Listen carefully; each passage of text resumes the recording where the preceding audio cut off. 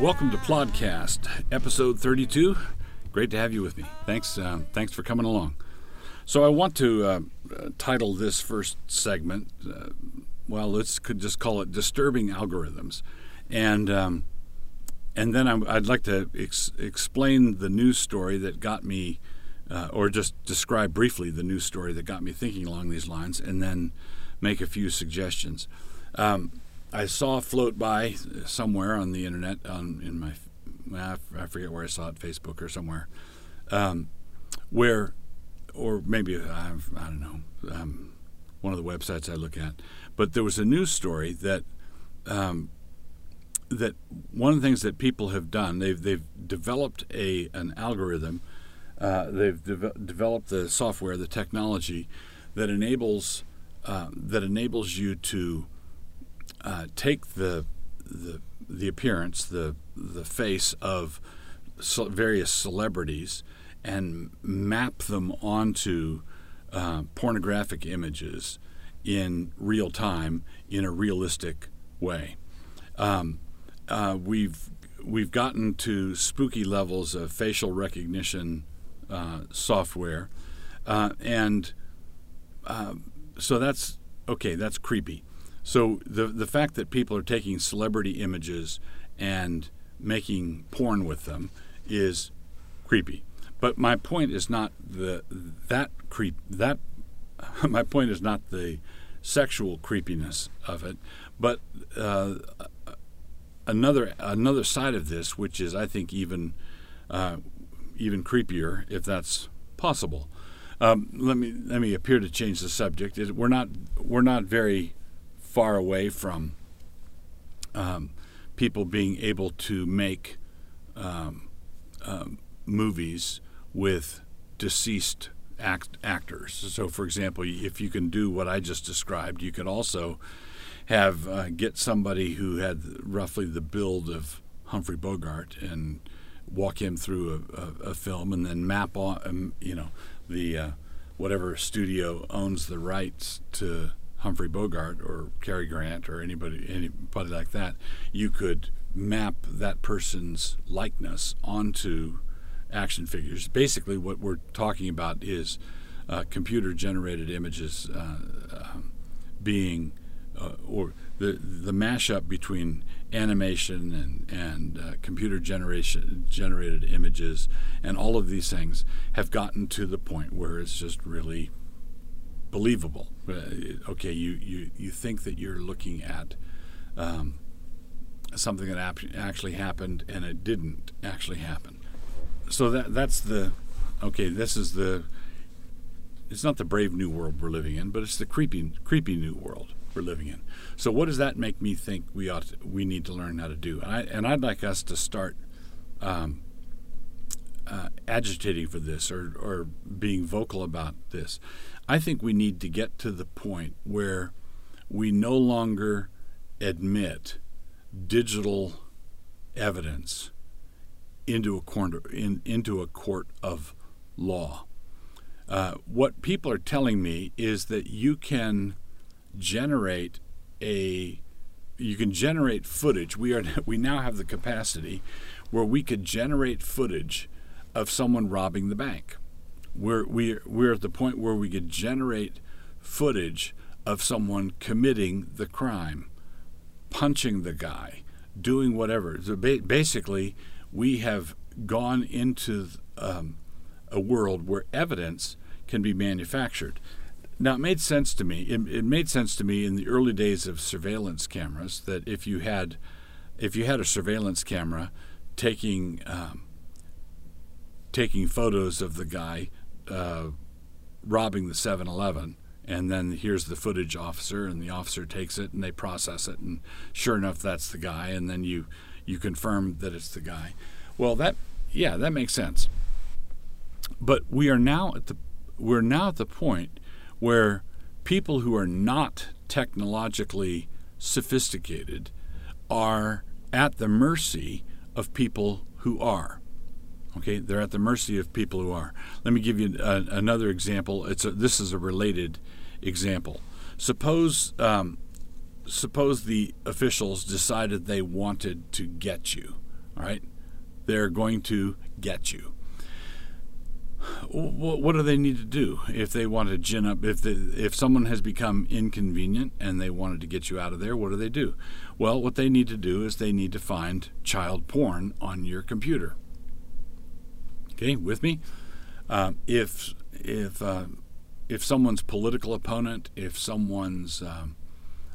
preacher, if some candidate running against you, or if someone is mobilizing people for a referendum that is going to, be a populist backlash against what our ruling elites want, how difficult would it be for hackers to break into this guy's computer, especially if he's just a regular guy who, if he's anything like I am, he learns how to utilize new computer programs by reading the manuals carefully, sticking his tongue out of the side of his mouth while beads of sweat appear on his forehead.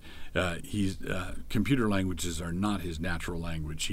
He can be trained to punch the keys in a certain order to get a certain result, but he's just maybe 3 steps above a moderately intelligent chimpanzee when it comes to that kind of thing.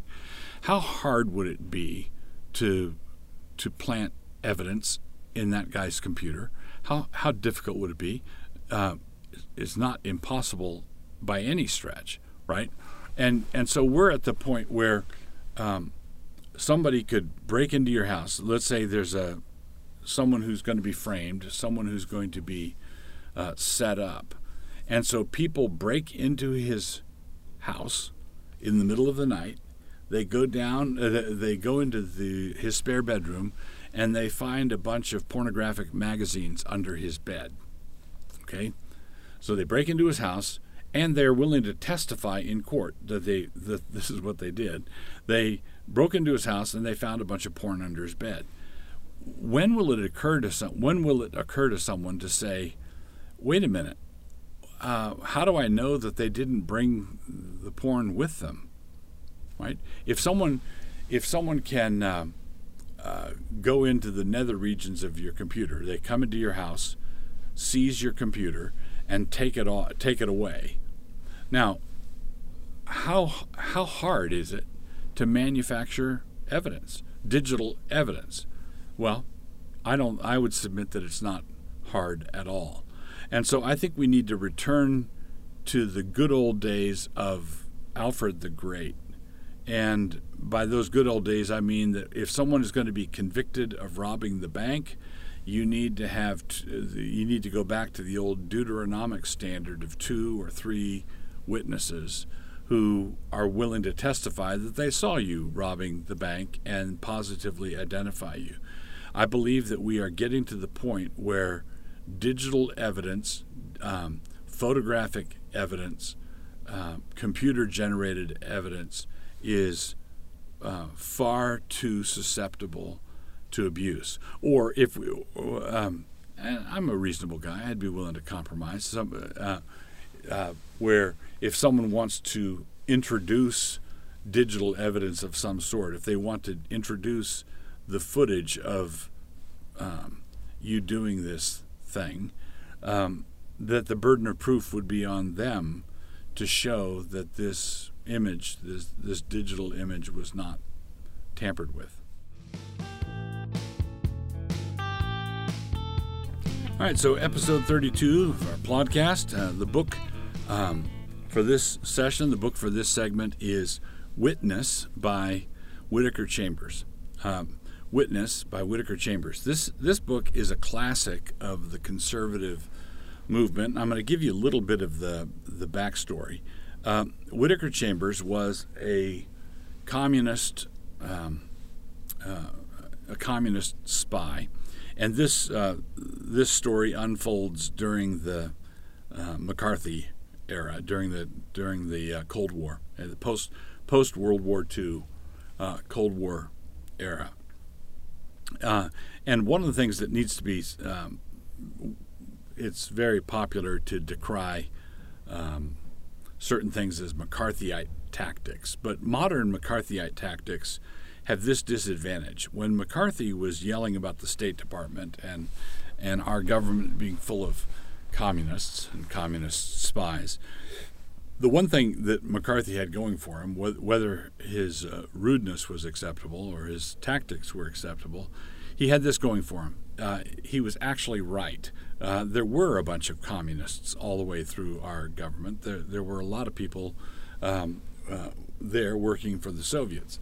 So, and Whitaker Chambers was one of them. Whitaker Chambers was a communist, and he was a communist spy.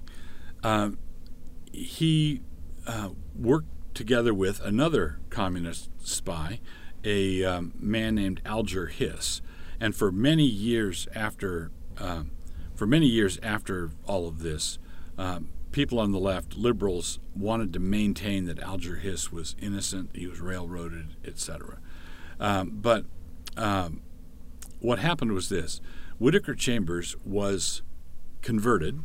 He became a Christian of some stripe. I think he wound up as a Quaker, but he was converted, and this was the result of him looking. Well, it began with him looking at his young daughter's ear. I think she was having breakfast or something one morning, and he was staring at her ear and reflecting on how complex it was, and so it was basically an early intelligent design argument. Whitaker Chambers became a believer as a result of looking at his daughter's ear. Downstream, there were a number of other things, obviously, but he was converted and wound up making the accusation against Alger Hiss. And this whole episode, this whole controversy between Chambers and Hiss is what put a young Richard Nixon on the map. So Richard Nixon was a congressman, and he's the one who was pursuing Hiss, and he's the one who believed Chambers. And this book, Witness, is Chambers' account of his life, his conversion, and the high-stakes battle that occurred when he came out of the dark to testify against Alger Hiss. And like I said, liberals wanted to maintain that Hiss was framed or set up, but he really was a communist. He really was a spy. He was very influential. He was a high-ranking official in our government. And after the collapse of the Soviet Union, some of the papers on their side of things confirmed that he was in fact an agent for them. Not a good thing. Whitaker Chambers, one of the unsung heroes of the Cold War, and it's a very powerful book, very moving book. I commend it to you.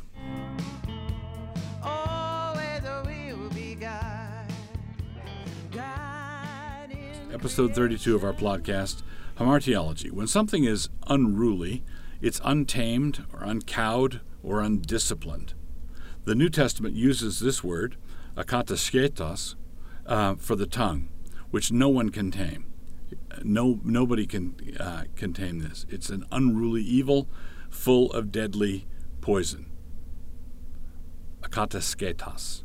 In case we let down our guard, we have to remember that this creature, the tongue, is full of deadly poison. When we meditate on this, we should recall the difference between an unruly kitten and an unruly cobra. We should remember that everybody, we've got a cobra in our mouth. And James tells us that one of our responsibilities is to, if a man can tame the tongue, he can tame anything. And so that's one of the things that we want to set ourselves to do. Of course, we don't get to tame our tongue all by ourselves. We don't have the resources. We don't have the energy. We don't have the smarts. We can't do it. But what man can't do, God can do. And one of the fruit of the Spirit is self-control, and that self-control is something that applies to the tongue. In fact, I would argue that it applies to the tongue in the first instance. God in the time of the sickness, God in the doctor too. You've spent a pleasant half hour with Plodcast proprietor Douglas Wilson. This podcast is produced by Canon Press. Please take a moment to subscribe to the Plodcast on your favorite listening platform.